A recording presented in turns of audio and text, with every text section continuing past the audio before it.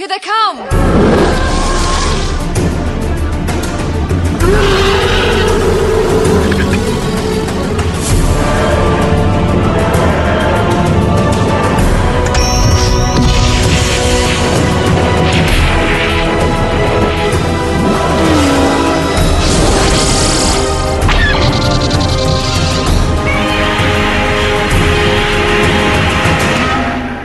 Hello, and welcome to episode 14 of Effectively Speaking, the podcast that takes a look at some of the special effects sequences of film and television, be they classic, average, or duff. I'm your host, Eric Moore, and today I'm joined by Wayde Burton to discuss the flight through the second Death Star in Return of the Jedi. Oh, hello! Hello, Wayde. Hello, mate. How you going? I'm fine, thank you. I'm fine. Right. Okay. Today we're talking about Return of the Jedi. So, when was the first time you saw Return of the Jedi? I think Jedi was the only one I actually saw, and in a theatrical release. So I saw that at the drive-in in 1983. A drive-in. When I was let me think, explain the math. I was 9 years old. So at the most perfect age for Star Wars to be, smashing into my little puny brain and warping it. Okay. So if it was a drive-in, what sort of size cinema screen are we talking about for that? Oh, I'm not sure. I guess drive-ins aren't too much of a thing in the UK. No. They're bigger than a regular cinema screen. I do know that. It's hard to tell. I mean, I haven't been to one in years. I mean, they must be a good 60 feet across. Really? Does that even sound right? I'm not sure. They are quite big, and because you can watch it. I mean, the one in Blackwater where I grew up, the back row would probably be a good 60, 70 meters, maybe 60 meters back from the screen. So it's a very big screen. Actually, the last drive-in I went to, there's been a bit of a resurgence in drive-ins. Most of them have been shut down because they take up quite a lot of valuable land, and people would rather put up units in industrial parks instead. But there are still a few around, and because they're a bit rare now, they're a bit of a treat to go to. So we went and watched what was that terrible movie, that John Carter of Mars? We went and watched that at a drive-in a couple of years ago, and I haven't been since I was a kid, so I'm not sure whether, my memories are different or whether this one was particularly bad, but the visual quality was just terrible. It was like watching a really bad camcorder download or something. So, yeah, it's probably not the ideal way to watch cinema, but yeah, it's kind of fun sitting in your car and... Yeah.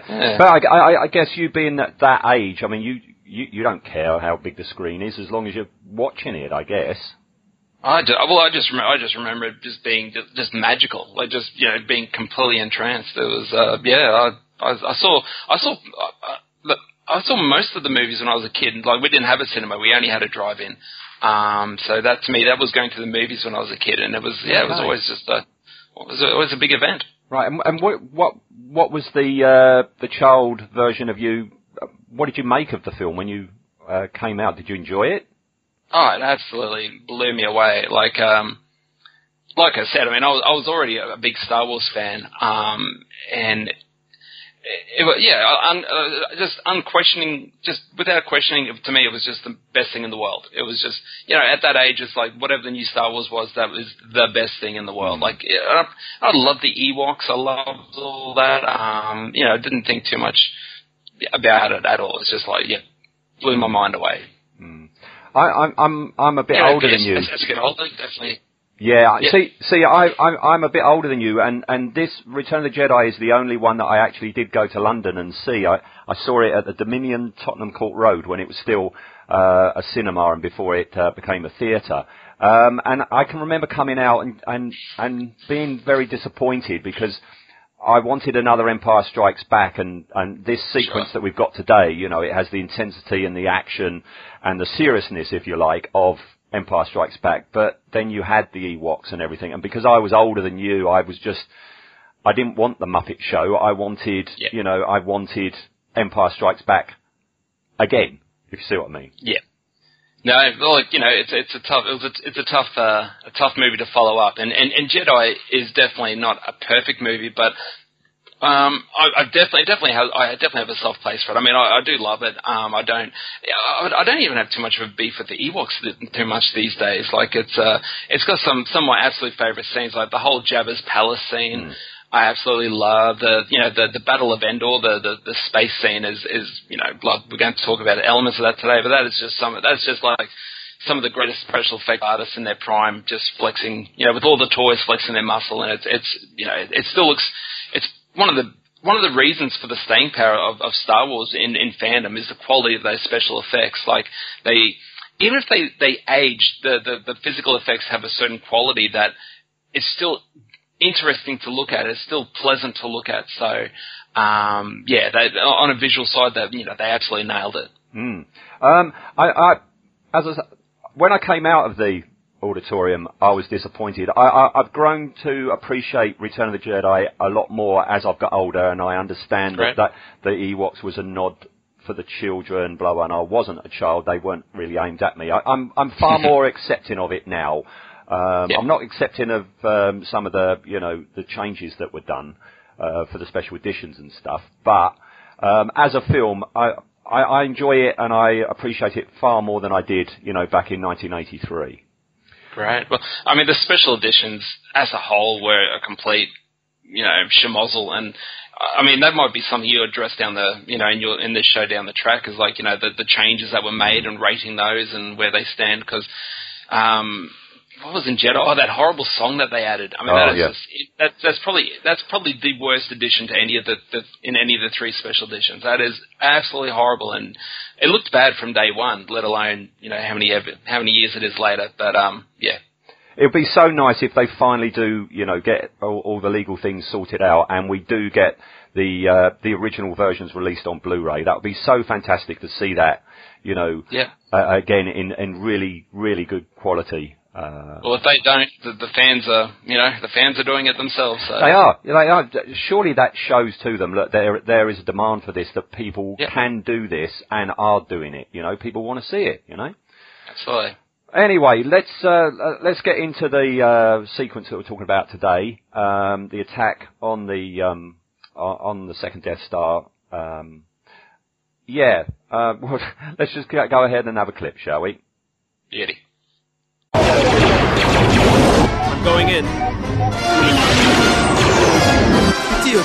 Here goes nothing.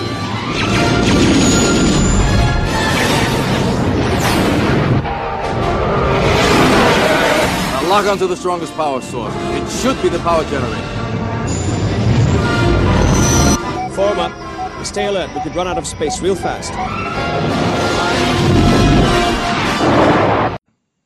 Right, so the sequence starts just after Luke is cradling Vader. We cut back to the action outside, and we've got, from what I can see, we've got an X-Wing, an A-Wing, and the Falcon skimming along the Death Star's surface.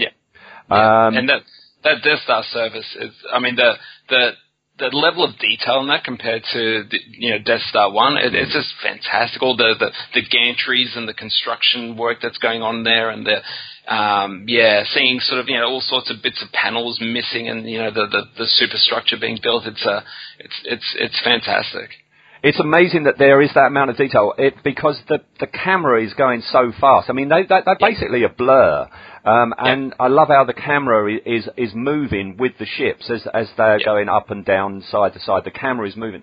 You said just back then, they're at the top of their game. These special effects guys, they had learnt so much from the first two, and here they really notched it up, didn't they? Yeah, I mean, you see the difference from Star Wars to Empire. So, Star Wars had the original Death Star run, and it was impressive at the time. But watching it back, there's not a lot of movement in the ships, and everything seems very slow. And then Empire, you've got like the asteroid scene, and the Falcon spinning around, and and then by Jedi, I mean they just take. I guess it's the same movement and the speed, but they're just adding so many more effects and so many more elements to it. It's the Battle of Endor is seriously just such a from beginning to end, the space scenes in particular, I think the actual ground battle, it looks a bit naff in parts, but the space battle it's just one of my absolute favourite sequences, definitely. Yeah. And something I like in this as well, I mean, you always imagine the Death Star, you know, it's this ball, but there's tons of towers here as well as they're going along. You've got all these gantries and towers, and it's just absolutely brilliant. Yeah. So anyway, we get to the line I'm going in of Wedge and the A-wing, and I love the way they don't just go in; they sort of pull out and away and then go in. You know. Yeah, and they go in with a bit of flair. Yeah, it's just. I think it's just a stunning sequence. This I'm going to be gushing. I think an awful lot through this. Gush away, mate. Yeah, and then we've got Lando. Here goes nothing, and in goes the Falcon. And we get. There they are. They start going into the interior. It's very brightly lit, don't you think? Yeah, why are there lights inside these tunnels? Well, there might still be construction workers in there. You know, that's a point. It's true. It's I've got to say, like, you'd think the A-wings would be the perfect, a little squadron of A-wings would be the perfect things to send there. But taking a Corellian freighter in there, like, oh, good luck. and I noticed today, I've never really picked up on this before, but you know, they actually. They were sort of doing it on the fly because Lando says a line. What was it like? Lock onto the strongest power source. That should be the reactor. It's like, okay, just go towards that. So it's not like they'd use the plans to plot out some precise path. They're just cruising around down there, and he tells the hey, split up, head back to the surface. Just cruise around inside the Death Star. Like it's absolute madness. They're doing an Indiana Jones. They're making it up as they go along, aren't they? Yeah. Yeah, love it.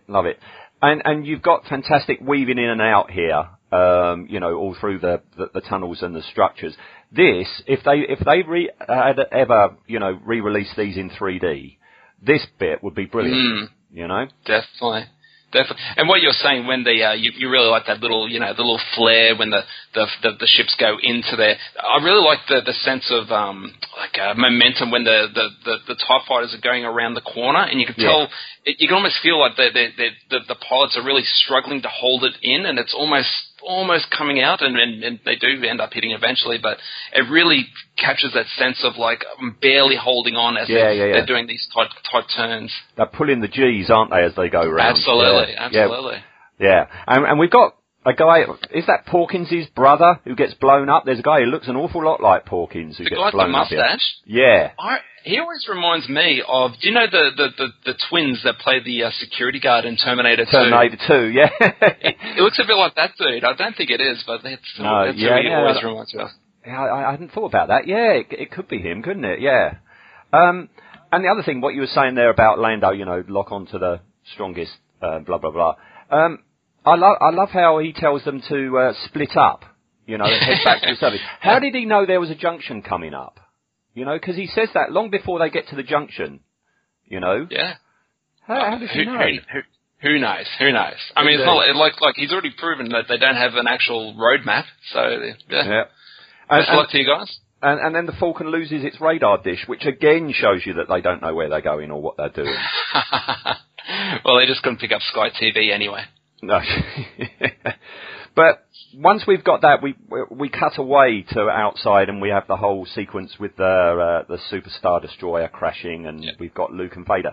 And this is something I was thinking about. Do you think this sequence benefits from cutting away to seeing what else is going on during the battle, or do you think it would have been better if it was one elongated scene in itself? Yeah, I'm not sure. I mean, I guess that whole 10-15 minutes is really an exercise in editing, isn't it? I mean, it's really cutting between 4 or 5 different elements that cutting back and forth, which I guess they tried to do at the end of Phantom Menace as well, to terrible effect.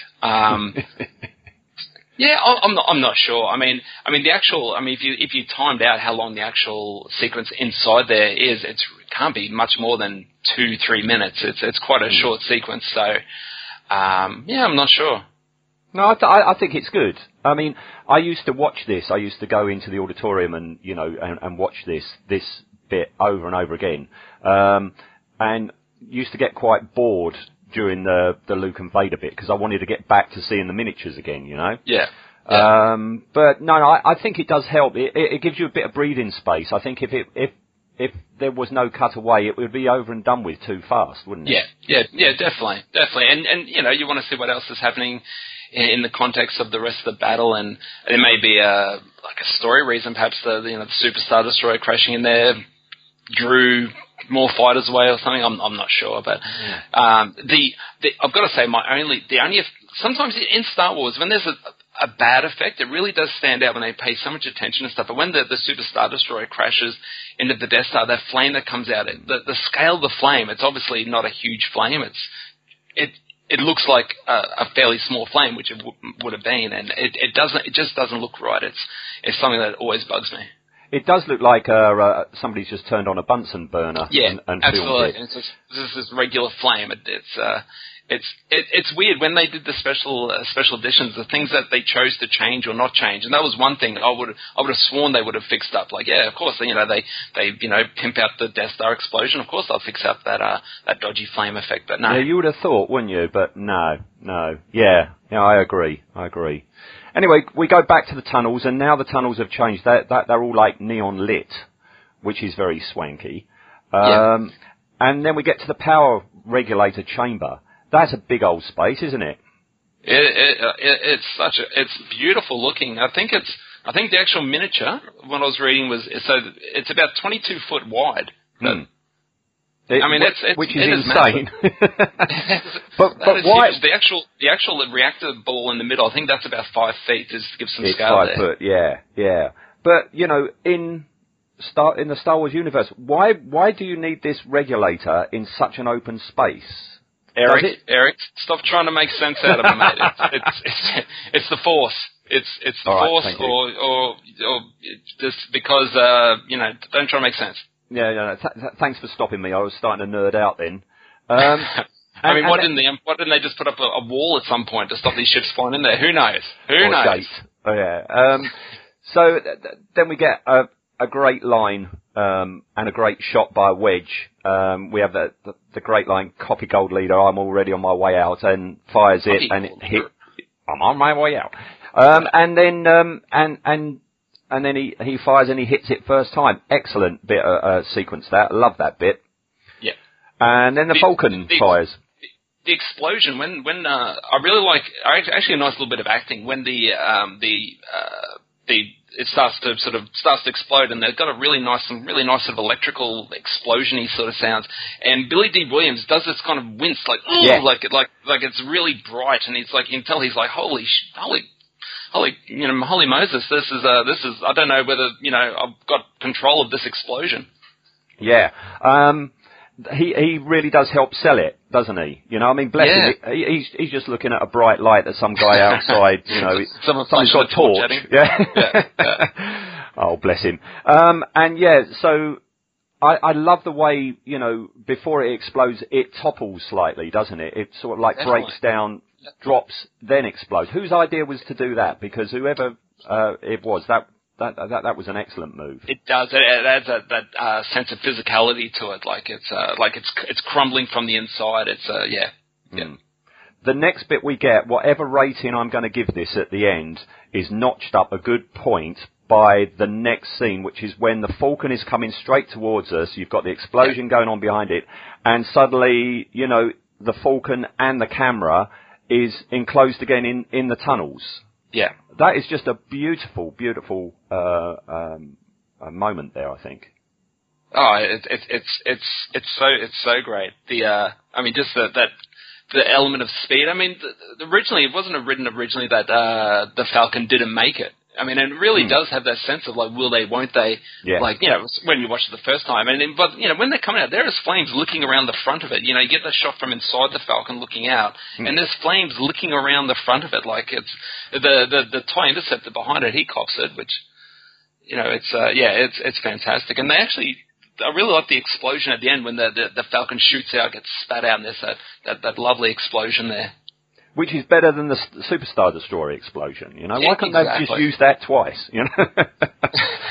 But no, I mean, that bit, right, as the, that is a nail-biting stuff, you know? As the flames, you've got a panning shot of the Falcon and the Interceptor as it goes by, Wedge comes out, and as you say, the fireball starts to engulf the Falcon, and then shoots out through the fireball. Again, brilliant moment.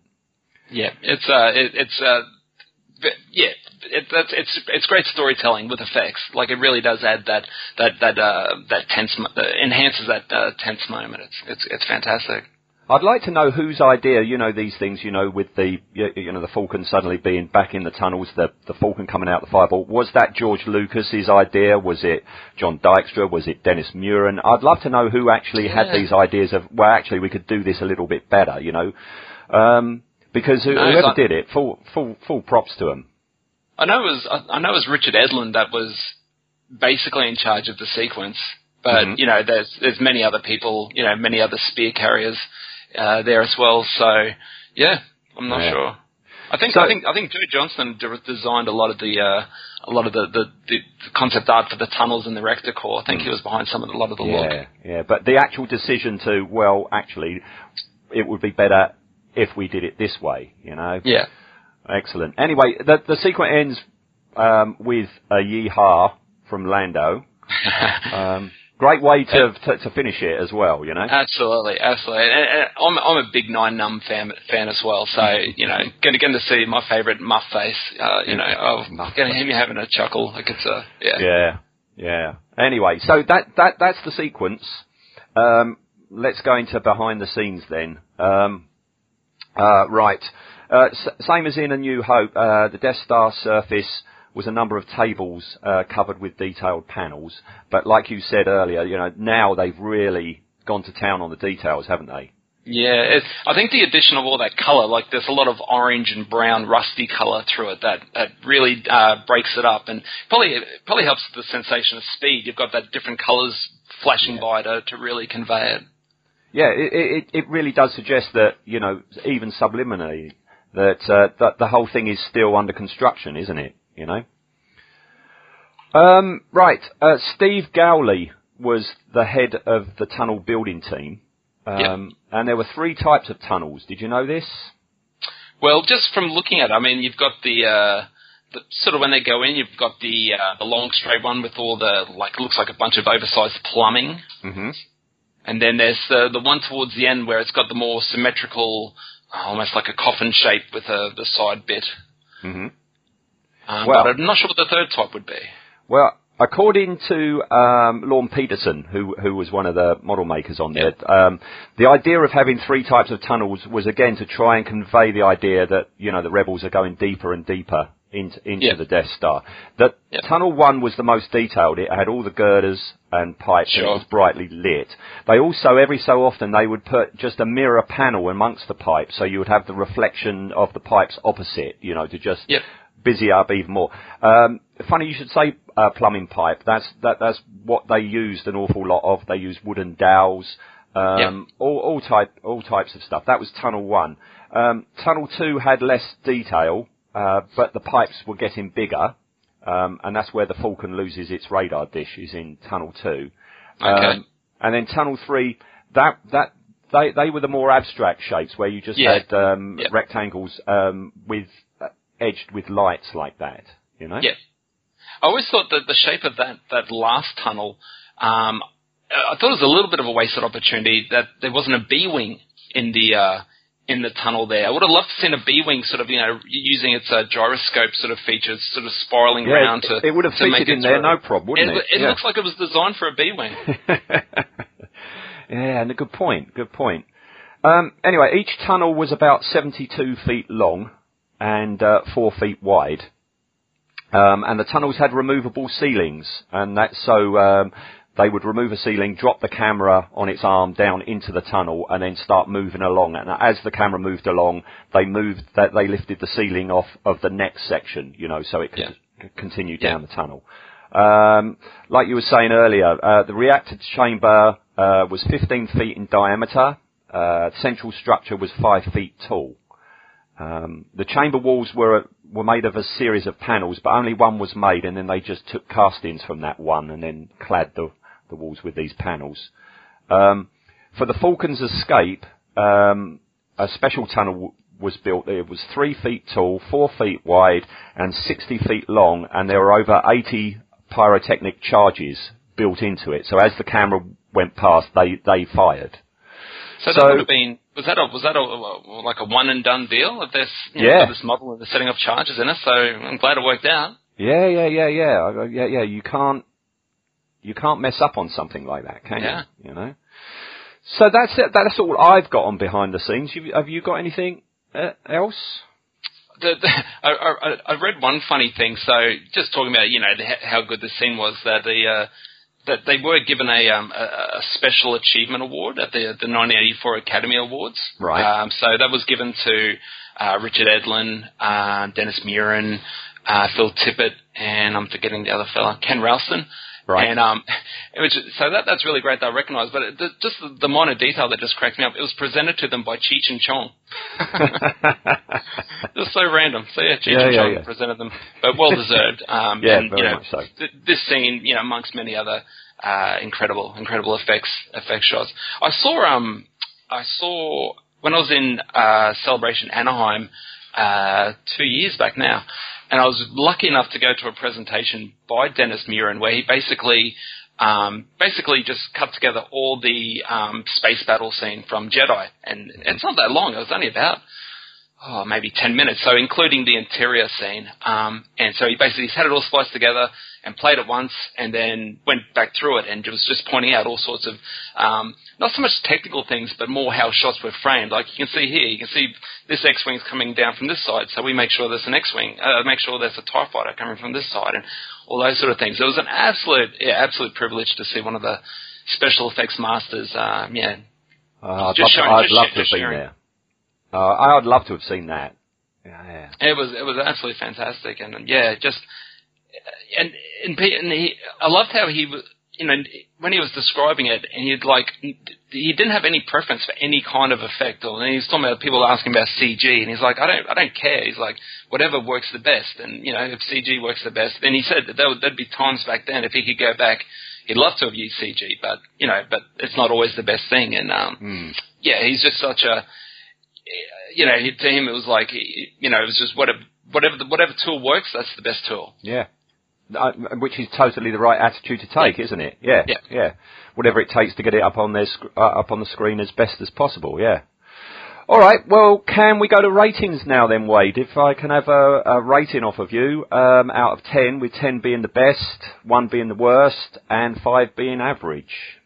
I've got a feeling it's not going to be 5 or below from you. It's definitely higher than average. I would say the only thing, and I'm always kind of a little bit surprised in the Blu-rays, and now that we have digital copies, that these things aren't changed, or maybe I just noticed a lot, but you can still see, so obviously it's a lot harder to, having the spaceships and stuff when they're not against a black background. So especially they had a lot of troubles with the AT-ATs against the white background, just trying to get rid of the matte lines and things. And you can definitely still see quite chunky matte boxes around some of the spaceships inside the Death Star against the orange and grey. And, I was watching it today and I was finding it really distracting. And I'm sure it's not cheap to fix, but surely someone goes frame by frame with the expensive video version of Photoshop and just gets rid of them. I'm not sure why we're still seeing these optical effects that are artifacts from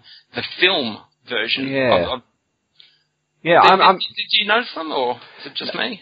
Well, it's not as noticeable as I think. What it is they did clean them up for Empire Strikes Back during the Hoth scenes. A lot of the matte lines that were around the snow speeders and that. But I think this scene, it's cut so fast and they're moving so fast. I guess maybe they're thinking, well, it's not that jarring, so we're not going to do anything just yet. Maybe they will in the future. Yeah, it just always strikes me as the because I do know with the special editions they did tidy up a lot of stuff. Like for all the the terrible decisions they made, they did do a lot of really good stuff. There was quality of life sort of changes, like nice sort of housekeeping changes. But So it's not a perfect scene. There is that. So I think my rating will have to go to a solid 9 out of 10. But it's incredibly enjoyable.